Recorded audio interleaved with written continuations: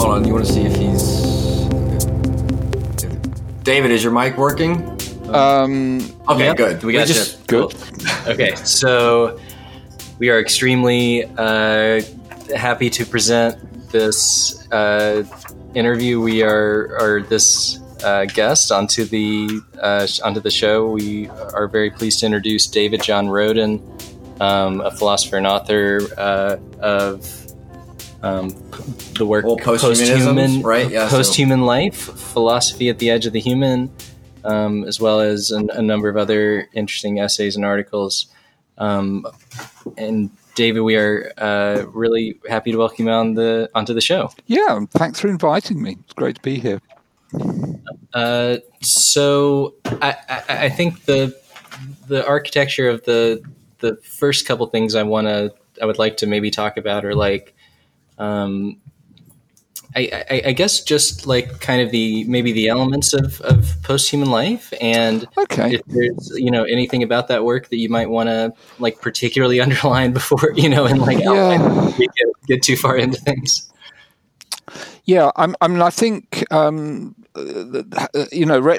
retrospectively, it's sort of easier to break down into sort of components than when I was writing the thing, where it just seemed like, it just seemed crazy. So it's, I guess anybody writing a book probably feels this at times, that they really don't know whether what they're doing is in any worth or is going to make any sort of sense. But anyway, retrospectively, I think it breaks down to a number of components. So the question it's asking is roughly how can we philosophically grapple with the idea that humans might, as a result of their own technological activity, be replaced by some kind of successor life form or species.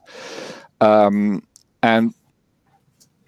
the philosophical problem is kind of how you characterize that both the notion of succession and difference. What is it to become non-human, or what do we mean by non-human here? And what kind of constraints are operative when we think about this in what is, after all, an epistemically non-ideal situation, namely that, in the sense that I'm using posthuman in the book, there are no posthumans, at least none that I know of. So right. we're actually thinking about purely hypothetical entities. And I guess that's one of the differences between the speculative posthumanism that I'm doing in that book and what we might call critical posthumanism, which is more about kind of deconstructing the very idea of the human. So, as I said, there are components to that. There's a sort of epistemological component, which is, as I said, it's about questioning the constraints. For example, are posthumans agents? Are they language users? Would they have to be social? What kind of, would they have to have bodies? All sorts of questions about that, and how can we know? Right. Yeah. So what's the scope of our knowledge? Then, as I said, there's a problem of difference, if you like, human post-human difference. How do you characterize this difference? Does it, for example, presuppose some kind of essentialist understanding of the human? So is it the case, for example, that the only way we can think about the post-human is in terms of beings which lack some necessary condition for humanness? Okay, or sure. Can we have a non-essentialist? Do we have, do a non-essentialist account of human post-human difference? And then related to that is the problem of agency. Given that post-humans would be some kind of agent, what kind of what kind of concept of agency can we use, given that it's going to have to travel pretty well into this sort of hypothetical future that I'm trying to paint? So so there's an epistemological component, there's an ontological component, there's also packed into the very short space of chapter 7 is a little theory of technology, because technology is a kind of key component to this as well. how do we understand what is technology, and in a sense, how does technology relate to the kinds of choices that we might have to make about becoming post-human or not becoming post-human, or adopting or not adopting some potential post-human making technology. So there's a theory of, if you like, the boundedness of our notions of agency. There's the theory of, if you like, not taking a page from Heidegger here, of ontological difference, but not in a Heideggerian sense, right. And a theory of technology, which obviously I can unpack all three of those at leisure. But that's kind of the framework of the book. That's really beautiful, David. No, thank you so much for that. And I think that hopefully lays some pretty good groundwork, because we have a idea of kind of the big factors, hopefully, underlying this this image of the post-human, and this. And I sort of like the way you said it about like it's you're painting it, right? We're trying to. Yeah. I don't know. I like this word portrait, but it does seem like and honestly, that's another kind of dimension we wanted to ask you about, which was like kind of maybe the role more broadly of fiction and hypothesis and speculation and sure. philosophy. It's just a really beautiful kind of like, I don't know, like will to create these new conceptions of how we could become something different, but also something that we are already. And like this, I don't know, there's something very beautiful about this notion of a plasticity at the heart of existence and at the heart of human reality that's like capable of unfolding itself into all these different these multicolored manifestations on these different planes of existence. Anyway, I don't know. Sorry, I'm getting very fuzzy reformulating. Well, I think I would just say to you, David, I think that part of what I was interested too in this vein is you indicate aesthetic experimentation. Yeah. So I think that's partly where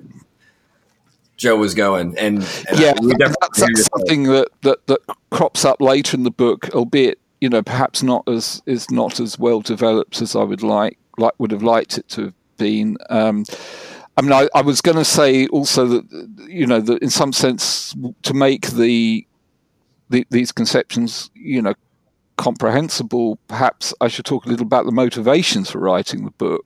Good, please. Because, why even worry about this stuff? I mean, it's, we've got plenty else to worry about, you might think. So it came out of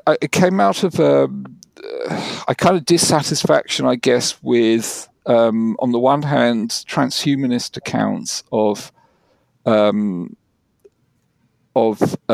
you like, the ethics of technological change, and I guess the preoccupation of transhumanism with theories of enhancement and with the ethics of enhancement, because for me that's already presupposing a lot. It's presupposing, for example, that technological change is about taking some function and improving it. I think that's, just historically that seems to be questionable, as opposed to, for example, disseminating a function or changing a function or introducing new kinds or new families or species of function. Right.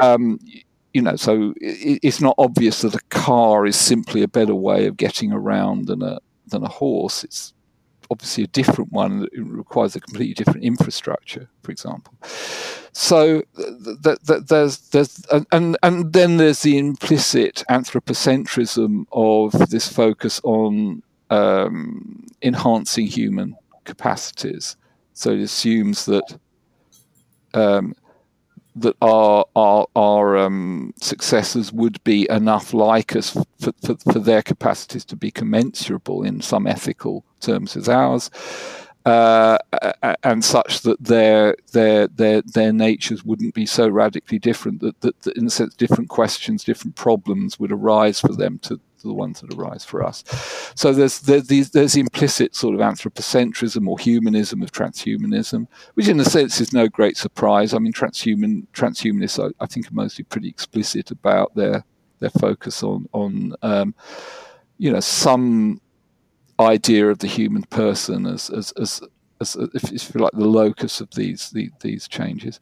And then there was I guess a dissatisfaction with arguments within I guess what I'm calling critical posthumanism, right, which kind of discounted this idea of a radically different posthuman future by, I don't know, ridiculing the idea that we could be uploaded minds, or right, or simply pointing to the fact that pointing to, if you like, making anti-essentialist claims about the human, for example, by saying that we've always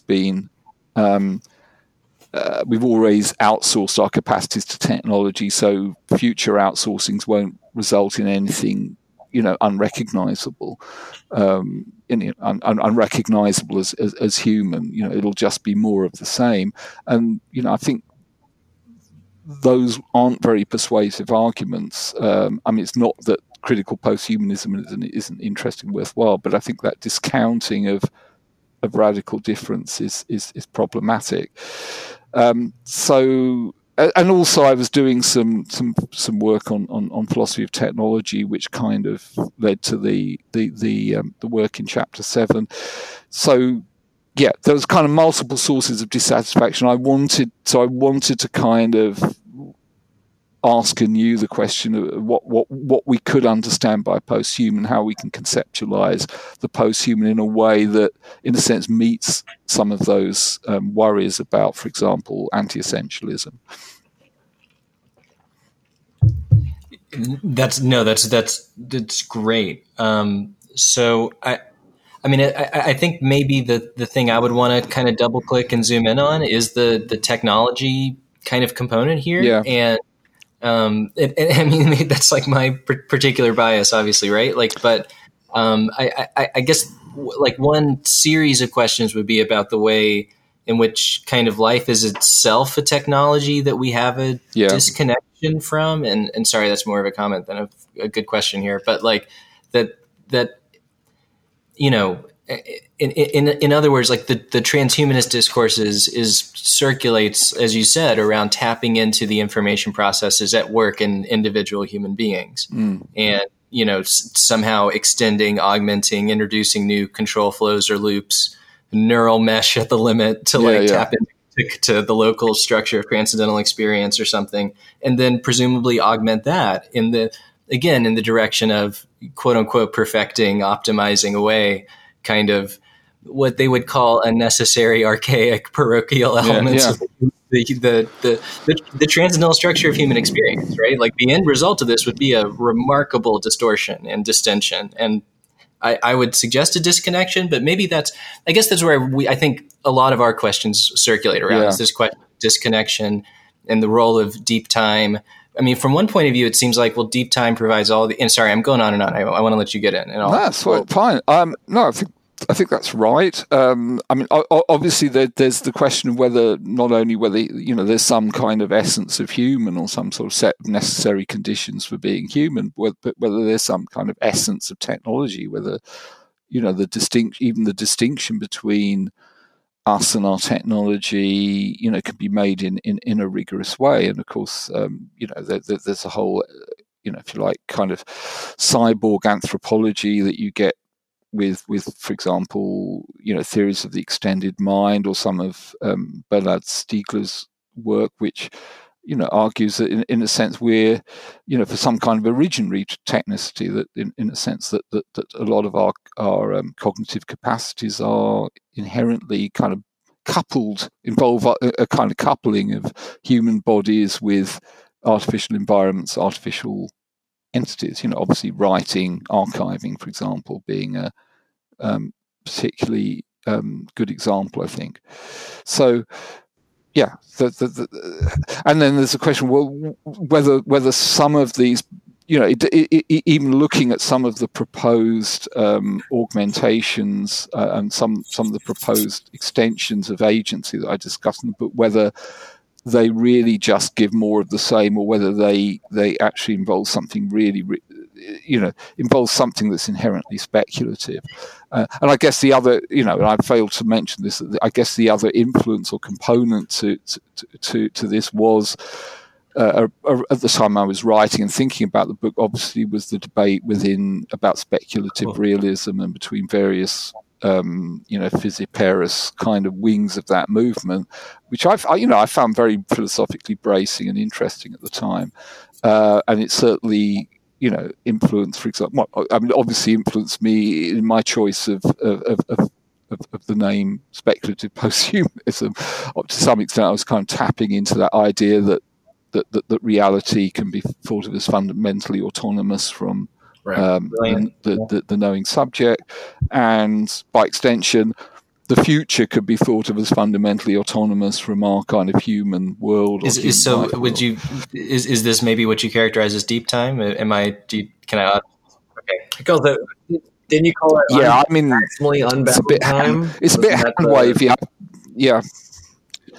Yeah, in a sense, not placing kind of restrictions upon the kind of duration that we're thinking about. I suppose if we, I don't know how many, it's the expected lifetime, as Joss Whedon might say, there's just a lot of time out there. I don't know. So there's, we've got about 5 billion years till the sun dies. I don't know what the expected remaining lifetime of the universe is, but it's a lot in terms of thinking about potential technological change. So the idea that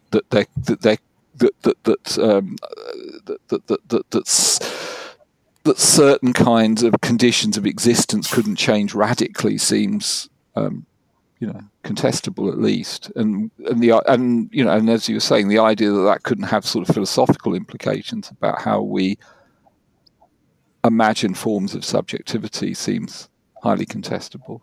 So it's something that at least needs to be taken seriously philosophically and raises serious problems. I think a lot of what the book is about is just defining the problems, like defining them in terms of constraints, in terms of issues of difference.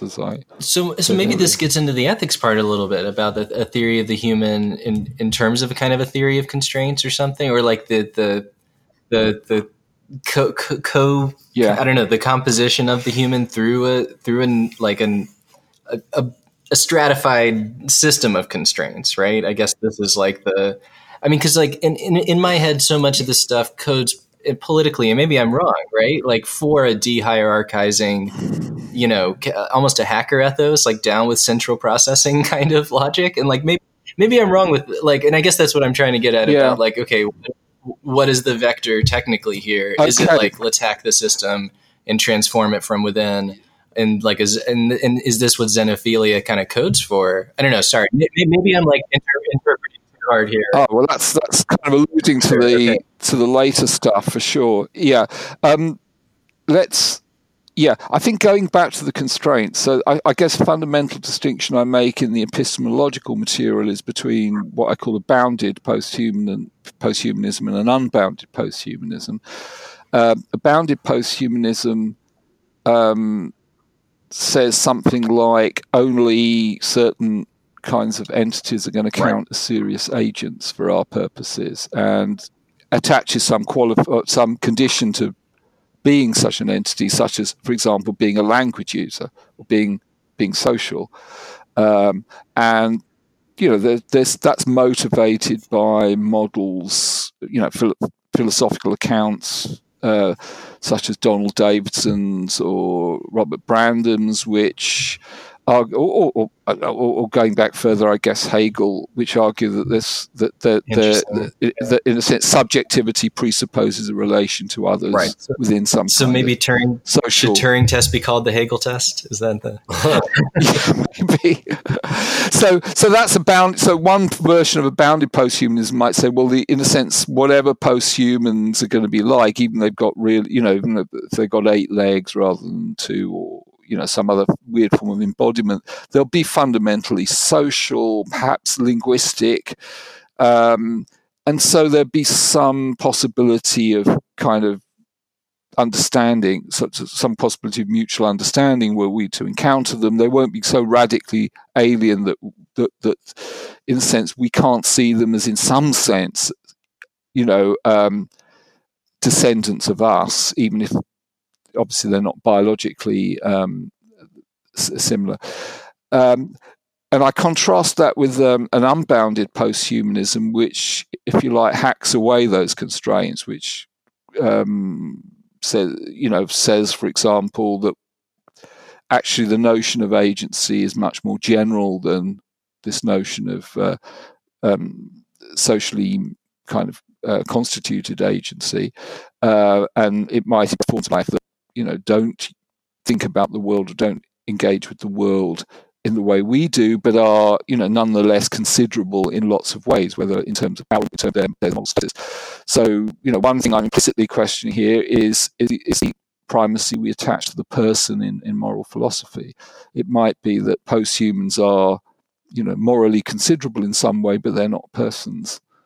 In the way that we're schooled to think of persons in the kind of broadly post-Kantian tradition of moral theory. They might have a distributed kind of, or something like this. Is that something? Incarnation? I do sketch in sort of some fairly kind of fanciful models for that, and they are fanciful, but and there are obvious limitations on what you can do within philosophy in those terms. But yeah, there may be some kind of swarm intelligence, for example, could be as subtle and as significant an agent as we are, but have no central or single stream of consciousness, and it may not use or need anything like a written language, for example. So it seems precipitate to simply assume that because such a being wouldn't constitute a person in either a Lockean or Kantian sense, that it isn't in some sense morally important. Right. Since we're in this non-ideal situation, we're not in a good position to, if you like, demarcate this moral universe. This what I call post-human possibility space, and simply assume that such creatures or entities wouldn't be, in some sense, significant agents. So that kind of relates to the ethical issue you were alluding to, Joe, because if ethics supervenes on embodiment, that is, if the kind of ethics that's relevant to a creature supervenes somehow on the way that creature is biologically, physically, how it relates to its environment, to others of its kind, then it's very hard for us to do post-human bioethics in the absence of post-humans. In a sense, engineering or evolution seems to preempt ethics here, and that may be alluding to that may be what you're getting at when you're saying that the ethical upshot of all this is we just hack away and experiment with bodies and forms of life, because in a sense we're not in a position to stand back and decide in advance which forms of life are going to be good or bad ahead of actually producing them. That's a beautiful, that strikes me as like a Nietzschean thing about we have to somehow evaluate the form of life before and experience it before we can pretend to sit in judgment over. I guess it is. I guess I'm making up for the fact I'm such a bad historian and reader of other philosophers by just kind of arriving at the same conclusions. I meant to praise the depth of the insight. But I recognise that. I think it's. I wouldn't say you were just cribbing from each of them. I think you're extending a line of thought that Nietzsche helps inspire, which is precisely. for Nietzsche, one of his meditations is on this question of the overman, right? The Ubermensch. And so so interrogating speculatively posthumanism and its possibility for gesturing towards that which has no mirror in any sort of contemporary present sense, right? But is sort of always defies any sort of even imaginative, because there are. I mean, I think Nietzsche with the Overman is sort of giving us indications of what composes it, but he's still. It's a question of the question. I guess it's the question of linguistically. Uber doesn't just mean over; it also means a beyond to a certain. So it's this ambiguous suffix or prefix, right? It indicates a post, a beyond, but it also it also still has that notion of like intensification or transcendence or improvement that may harbor still these anthropomorphisms. So you're making more explicit. You're radicalizing the question of of this. What do we mean by beyond? And potentially Laura Well might say, and you might agree with this or not, what we mean by without, because there's something of a without in the post. No, and I would maybe try to frame that as a question about ontology and like the figure of the unbound. The Apeiron is also the angel or demon who can transcend the local boundaries of our experience. And maybe just to get back to Nietzsche briefly, like his figure of the human and of the post-human is in a certain way a subtractive one. It's a tightrope between animal. That's beautifully put. Between animal and angel, we're like this quivering, thread that can in any moment veer in either direction, can choose a divine way of interpreting and evaluating life, or can choose an animal-based interpretation. You know what I mean? And I guess that's why Nietzsche isn't simply a prescriptive moralist. Yes. He's an untimely thinker in the sense that it's part of if you like, it's part of the conditions under the conditions which he's laying out that we can't, in a sense, we can't simply revalue values from a sort of transcendent position. Right. It has. There's something inherently futural about that relationship which we can't sort of preempt without, in some sense, doing it. So, I mean, I guess what I'm trying. I suppose one of the things I was trying to do in the book is, obviously the last chapter is devoted to ethics, but I wanted the ethics, in a sense, to respond to the kind of predicament that I was kind of setting up in the earlier chapters, not simply be taken off the shelf, as it were, which is, I guess, one of my criticisms of some not all critical posthumanism, that it kind of tries to extract kind of appealing sounding ethical prescriptions or nostrums from such and such a posthumanist ontology, and I for me, the ethical is a real problem, as is the aesthetic. It's just really, really difficult to do. Once you set up these constraints or lack of constraints. Sorry,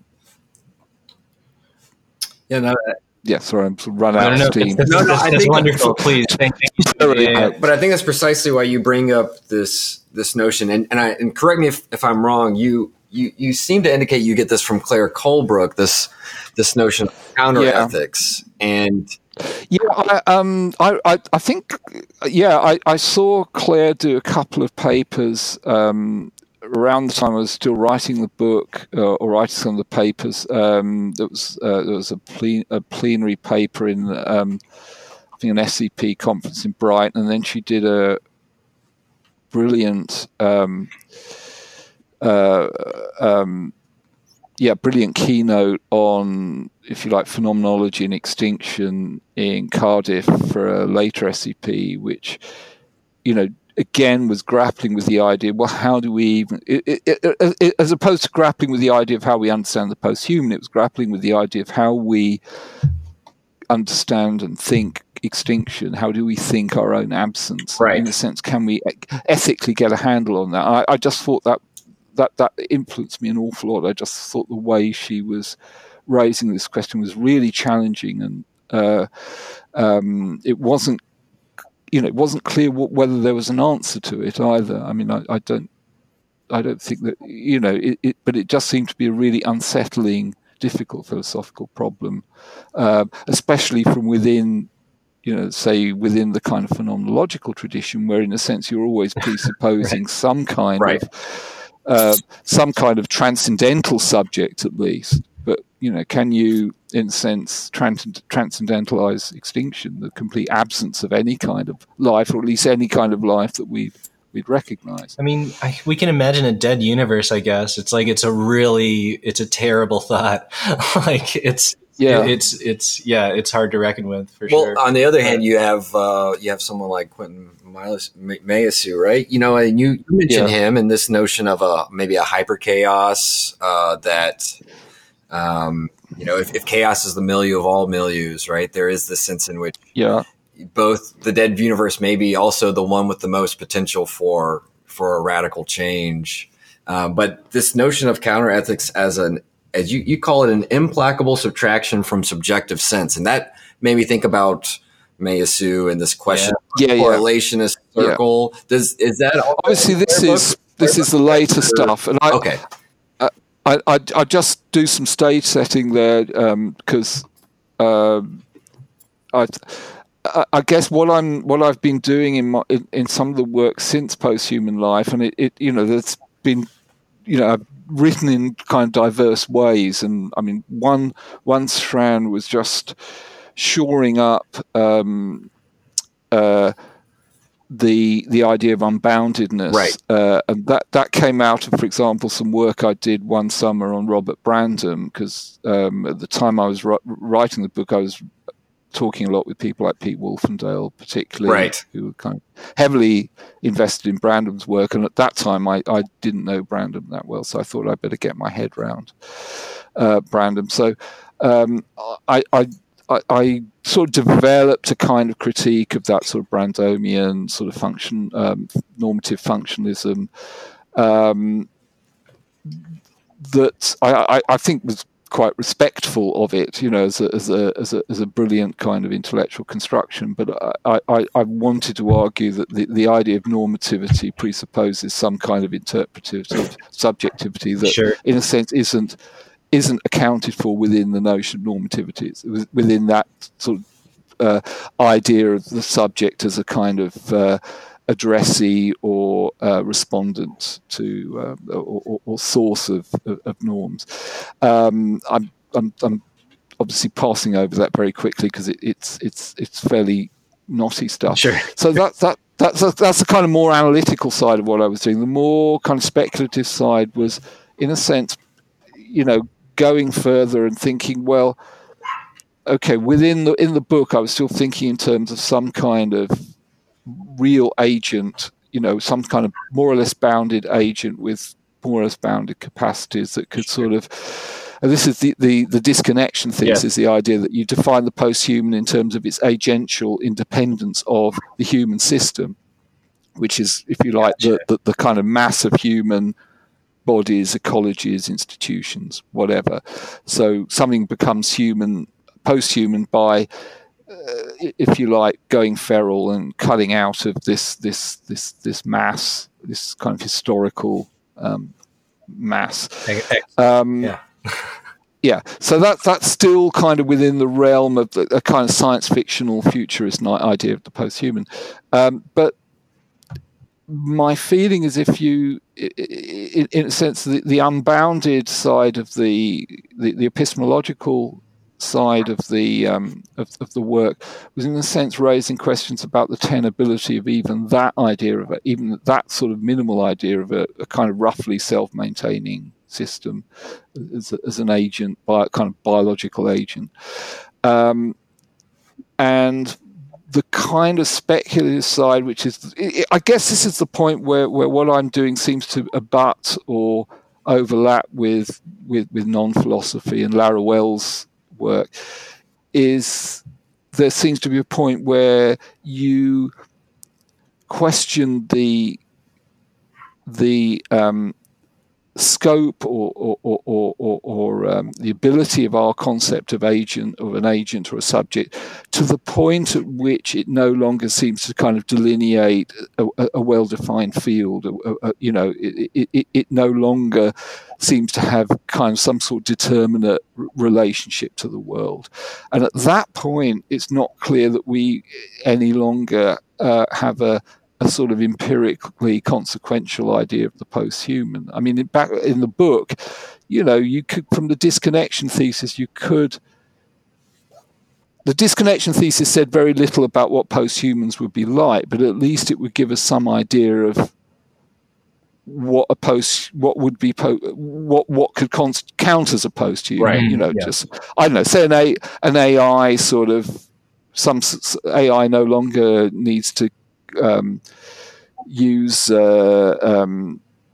power from human, electricity networks, because it can, recycle biological waste and function autonomously. Well, that's kind of a post-human by my right. But once you relax the constraints to the point at which agency becomes something indeterminate, then it's no longer clear where you have that clear ontological divide, and the post-human becomes something much more unstable. I use Derrida's idea of difference as something without an ontological basis, and perhaps at this point, the idea of the post-human or disconnection loses its ontological footing. But it still seems to me, it still seems to have some kind of, if you like, syntactical role within the theory, which allows us to withdraw or withdraw from this focus on the deep future, perhaps to something that could also be about the present, could also be about our relation to particular technological changes. It becomes something much more ambiguous and much more bound up with the idea of performance and the idea of some kind of aesthetic relation to technology, simply because it's through producing differences that you come to understand what these differences portend or signify. I love that, David. That's really beautiful, and the linkage with Laruelle seems fascinating to me. I guess the thing I was thinking about is something like, there's in the link with Derrida, in my head makes the link with Laruelle a little clearer somehow. Because it's like there's the transcendental frame of human subjectivity that we need to find from. But then there's the immanent frame of philosophy, right? That's still that would still. That's a really nice way of putting it. Right, they would still bind even most of our post-human descendants, like onto infinity. Yeah. Like we have to really succeed to another universe or something before we see philosophy properly unbound. Or at least I don't know how to say it anyway. But nice. You're right. I think there's an inherent allusion or reference to the very practice of philosophizing that's inescapable here. What are we doing speculating about the post-human, given, and what are we doing cutting away these constraints, unbinding, to use a term common to me, Ray Brassier, and some of the literature I've read on non-philosophy as well, unbinding subjectivity, in a sense, extracting it from a tight kind of philosophical determination. It raises questions about what, in a sense, what is the motivation behind this? Hence this idea of xenophilia, the idea that, in a sense, somehow the post-human is somehow inherently bound up with a kind of impersonal desire for otherness. I can't put it much better than that at sort of this time of night. But no, that's very nice. Yeah. Taylor, did you have a? Yeah, I mean this. I see where you in your longer essay that you shared with us. Not the one you're working on, but posthumanism, critical speculative biomorphism. Yeah. And you turn to Laura Well, and I think you do a pretty good job of isolating one of the key moments and sort of being able to quickly elaborate it, and insofar as philosophy produces this self-mirroring effect. Part of, and I think you bring in two notions that maybe we can talk about a little bit that I was really interested in. And one would be this question of a dark phenomenology, and you put it succinctly, as this question of these contents or structures of experience that we may have, but not have the access to any sort of significant understanding of them. And I think that some of that is linked to this notion that you develop of a hyper agent or a hyperplastic agent. And this question of the autonomy that these hyperplastic agents have, their autonomy has gotten to the point where they can modify themselves to an arbitrary degree. And you I think you bring this to bear against this notion of Zoe, which Braidotti elaborates in the critical posthumanist stance that she takes. And I'm wondering about, you said that hyper agents would have no examples or any sort of resemblance to life as we know it in any sense. Correct? Yeah. I mean, obviously, I'm the very idea of so a hyperplastic entity actually originally came out of an essay on robot ethics by Omohundro, who was worried about whether an advanced artificial intelligence would want to clamp its desires to so that if it wanted to make paper clips, would it be rationally motivated to isolate all those circuits within it that are to do with desiring to make paper clips? And he thought it would, and hence it would, continue. It would not only desire to make paper clips, it would desire making paper clips to, if you like, for that to be its categorical desire, its reason for living, and it would make sure that categorical desire wouldn't change in the future by, welding, making a few micro welding in its circuits. So, and I thought there was just something inherently problematic about this picture, because it kind of assumed that and this is just an example of why some transhumanist speculations seem kind of wrong-headed. It assumed that a being with such capacities could even be seen to have desires or a subjective life in the way that we understand it. Right. So roughly the problem with so if we imagine the hyper agent as something like this robot, which can kind of survey any part of its kind of substrate and make changes without sort of losing its capacity to do that, then loses plasticity. Losing its plasticity. There has to be some kind of read-only memory to maintain that, right? Well, I don't. I don't really go very far in thinking about the architecture of that. It's been pointed out to me, for example, it might, that such a being might be impossible because of the halting problem. The fact that, for any computer, there's no general purpose algorithm that will prove that. Either that for any program, there is no general purpose algorithm to show whether or not it'll halt at some point.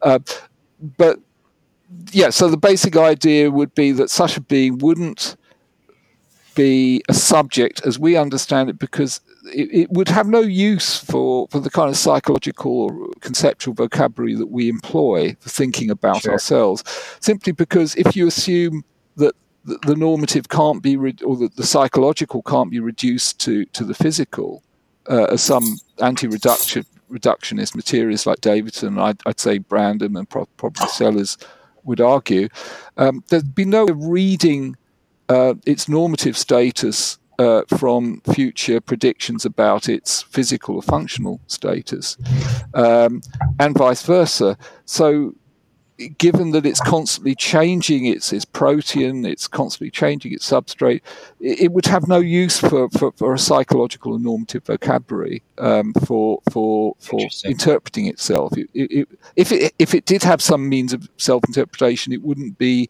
anything like the ones we use, belief, desire, psychology. So Sure. I kind of use the anti-reductionist arguments against the idea that you can kind of eliminate the mental through some kind of physicalist account to argue for the dispensability of the mental, or at least mentalistic kind of forms of self-representation.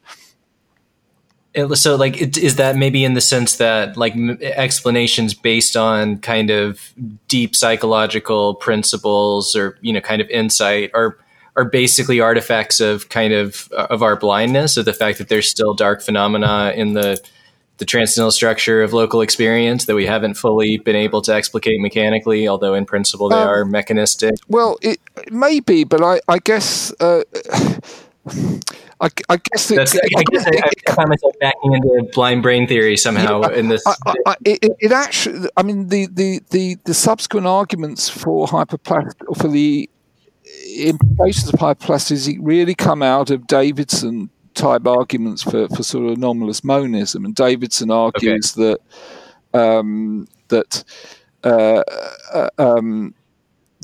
there's just one kind of stuff, roughly. There are all events are physical events, in Davidson's account, but it's still the case that some of these events can be subsumed under mentalistic descriptions. So the mere fact that we are physical beings doesn't mean that we can't be also describe ourselves as mental beings. It's just you have a physical vocabulary, you have a mentalistic vocabulary, and they have different attributes. They have, they have different uses and features. But Davidson argues the fact that each mental event is also a physical event doesn't mean that you can reduce mental vocabulary to physical vocabulary simply because they are such different kinds of, there are no psychophysical laws. It's just the case that each mental event is a physical event, but there's no law-like relationship between the physical and the mental. So the fact that each mental event is also a physical event doesn't mean you can reduce psychological laws to physical laws. They're just different ways of describing the same thing. So that is that non-reducibility that creates a problem for thinking of hyperplastics in mentalistic terms in the way Steve Omohundro does, because it's not, the whole point of having a mentalistic vocabulary is having some way of describing your if you like, your macro structure, your macro nature, in ways that, as you imply, gloss over all this physical stuff that we're not aware, or this biological stuff that we're not aware of as subjects. But the hyperplastic wouldn't have that luxury, simply because it's constantly intervening in that very mess that we, for most part, aren't aware of when we're thinking about thinking or thinking about our perceptual states. So obviously the very idea of a hyperplastic entity is, perhaps such a being would fall off the edge of chaos. Perhaps hyperplastics aren't possible, but we can at least think about extending our ability to extending our plasticity, extending our capacity to change our own substrates, perhaps, replacing cognitive behavioral therapy with, targeted neurological intervention to, get over phobias or whatever. And, the point, the philosophical idea then is to take that idea of autonomy to the limit, and if you take it to the limit, I'm suggesting you no longer actually have anything recognizable as an autonomous subject, but something much, something Lovecraftian and weird like a Shoggoth, or something like protean morass that's in some sense doing something, but we can't interpret as doing something in the way that we might interpret ourselves or hedgehogs or cats and dogs or even octopuses as doing something. And so from on my reading of this, it sounds like it's this uninterpretability.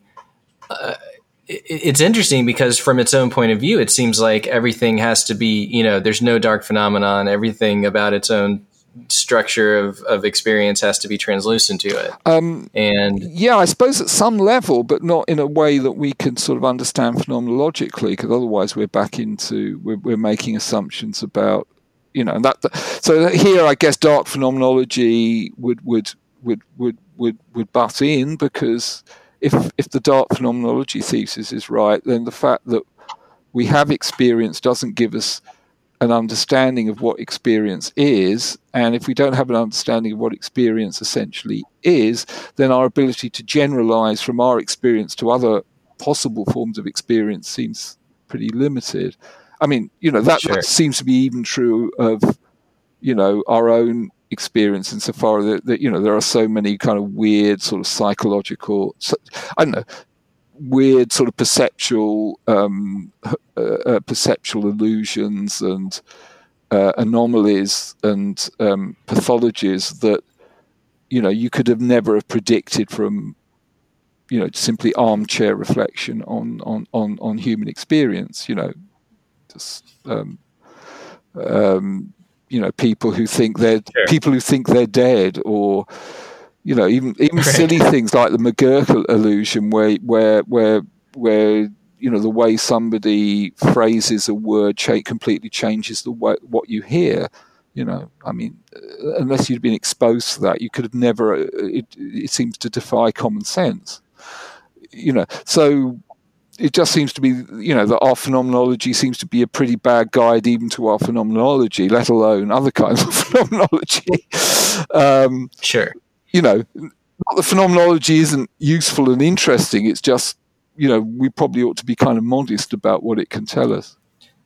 Definitely. Well, okay. So to maybe circle back to so it seems to me like hyperplastic points to this like kind of this horizon. It's almost like a singularity. It's like this at the limit point of a self-reconfiguring material. It achieves this transcendental limit where the substrate itself no longer matters.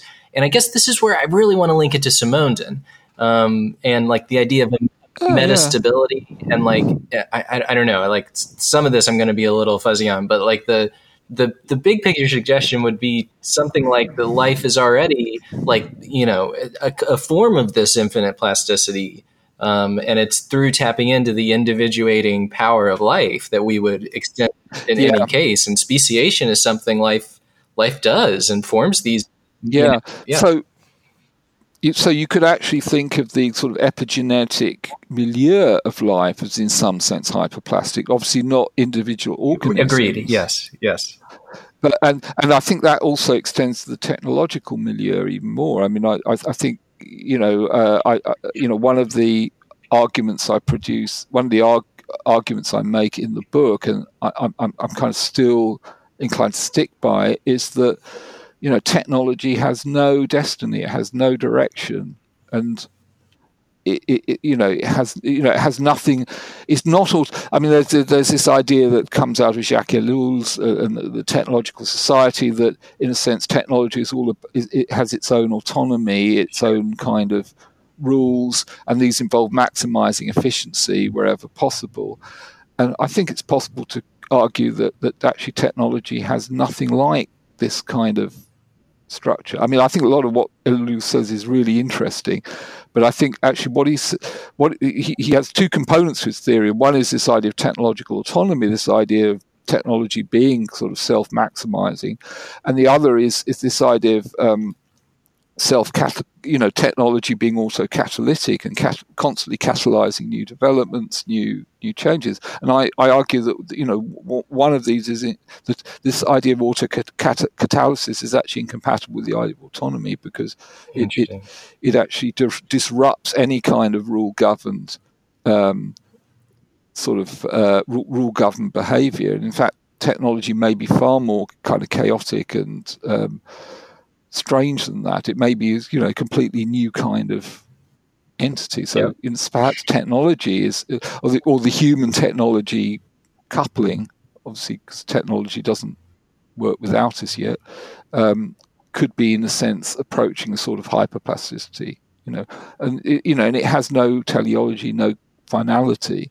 So it in a sense has no horizon in a kind of Husserlian or even Heideggerian sense. There's no way we can, in a sense, grasp where it's going, even by taking things to the limit. We just reach this sort of null point, which I guess is another point of contact with some idea of non-philosophy. There seems to be just a point where, in a sense, philosophy just breaks when you're thinking about technology in these terms. Yeah, I mean, Joe brought up Simondon earlier, and this question of, Simondon starts with this idea that one cannot think or begin to think individuation starting from the individual, right? And so we have to move beyond or unsettle ontology, perhaps, unsettle its filters, as you might put it, right? And in order to think or begin to think ontogenesis, and even then, it's we have to have we have to have an ontogenetic theory of thought, right? Where we have to be able to, like, I mean, in a Deleuzian sense, it's like we have to attain that infinite speed, and philosophy is always lagging behind, but science feeds it in certain ways, and there is this feedback loop. And so I'm wondering if part of the difficulty of this non-ethical future, non-rational future, this futural post-contemporary instance that never accrues into the duration of a present, that it's partly this notion too of a localized presence, at least. Well, it's right? the future retrospective of events, like in both a Badouzian sense and in this sense of how do we know what individuation can do, what it can be, how it can do, or what it can do from this moment situated, and project out to this dark future and look back and say what will have been possible. So much of that speculatively, I think that maybe is this demontology would be my question. Wow. Is it a demon who drives the biological time of the individual, and through these protending, retending, operations, weave in the elements of the past and the future into the present, radical chance, and put the present moment out of phase with itself in this way that lets unpredictability and contingency into the world through a little demon portal or something, right? Yeah, the hyper chaos. Yeah, I mean, I guess I'm tending there, and it sort of sounds, I mean, even in the way I kind of put it, I drop in this term demontology in my recent paper. It kind of sounds like I'm raving in a way, or that it might sound not so much speculative as self-indulgent. But I think it does come out of a predicament that we could, we've all been, in a sense, setting up with quite carefully. I mean, I think once you set up this issue of individuation, as you said, this idea that you can't account for individuation in terms of individuals, and you can't account for technology simply in terms of isolated tools with the various uses we put on. We apply to them, especially modern technology, which is a global planetary system. that's constantly stimulating new developments that multiple sides. It's not clear that models of agency, models of subjectivity, or anything like that are any use to us anymore.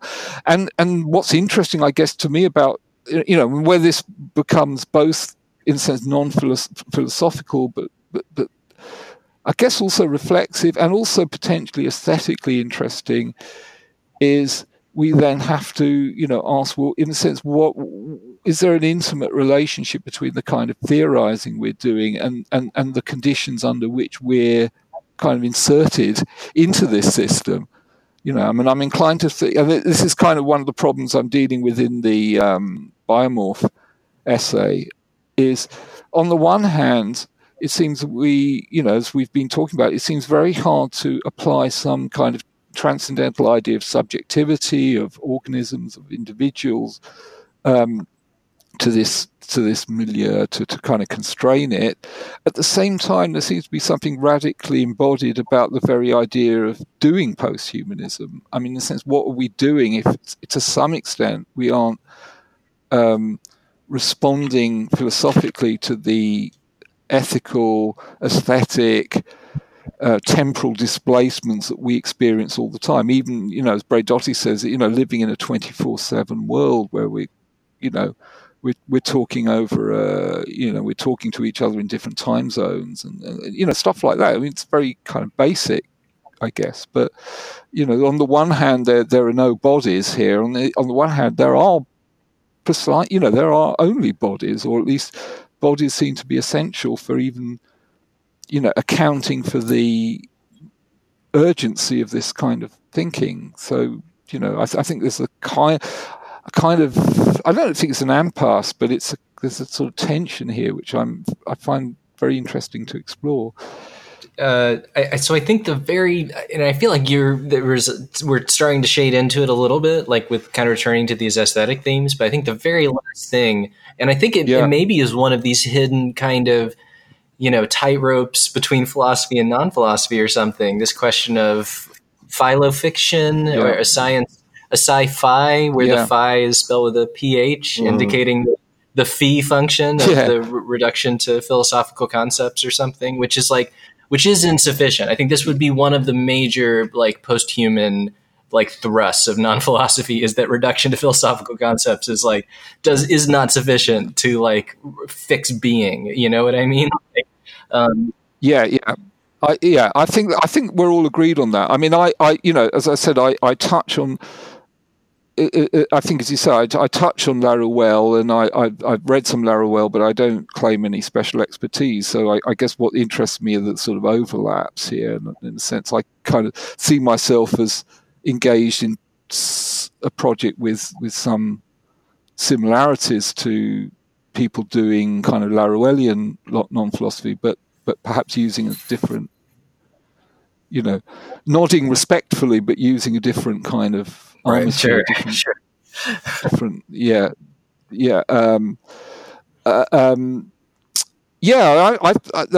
interesting. I mean, since writing the book, I've kind of experimented with introducing kind of fictional elements within texts, and in a sense, kind of, if you like, weaponizing philosophical concepts for non-philosophical purposes, for purposes you might call aesthetic, and kind of weaving them into texts which both involve some sense of a fictional world, although the idea of a world here is usually pretty tenuous. So it's not like simply doing kind of science fiction, but using elements perhaps of science fiction and other fictions to remotivate philosophical concepts, and also using philosophical concepts to remotivate these kind of fictional elements. And I'm still kind of grappling with what exactly I'm trying to do here. Apart from, I have had, for a while, I've had certain ideas about wanting to write certain kinds of text with certain kinds of sort of disruptions and interstices, which, an aesthetic aim. But I think in some ways they're also kind of performing this kind of insufficiency that we've been talking about by, in a sense, not kind of binding these concepts within traditional kind of philosophical argument. That's really beautiful, David. Sorry, I hope I didn't interrupt the thoughts. Okay. No, I think that's probably the best I can do. So, thanks for. I can't even begin to thank you so much for letting us sample, a tiny bit of your capacious and subtle thinking on these and other issues. And I would just encourage listeners who have made it this far to please go and buy David's book, Post-Human Life. And Dr. David Roden, thank you so much for spending some time with us here on Theory Talk. Yeah, well, thanks. It's been a blast, and look forward to listening. Plumbing the archive. Actually, I've just started listening to this podcast, but it's great, and I love the kind of the urbane quality of it all. I really appreciate. Well, David, it. I also want to thank you for coming on, and I enjoyed it. I enjoyed what you sent us and what we talked about, and Joe's right. We've just kind of really lay the groundwork, and so I know that leaves us open, in the coming months to follow up and maybe see where we are a few months from now. We can get even deeper into some of these topics and sort of connect up some more thinkers, especially because I'm always willing to talk about Laruelle with you, and so we can kind of I need that. I kind of need to go to Laruelle school. I think that you did I think you did admirably in laying out at least one really key guiding thread and using that to weave into the tapestry of your essay on the post-human. So I approve at least of the work that you're doing, and I know that any further reading of Laruelle, it would be areas obviously for residents, and part of that too is differentiating your into where you're wanting to go with your investigations, and obviously there doesn't have to be, and there shouldn't be, just simple agreement. There's. I think it's like with the Nietzsche thing. It's like, yes, if you're reading it carefully, you have to actually make something new or whatever. Right. And so, but we're just really thankful for your participation in this conversation. And I'm thankful to participate. It's been extremely helpful. In fact, so I'm going to be listening to the whole thing again. And that's brilliant. Okay. All right. Well, I'm gonna we'll take a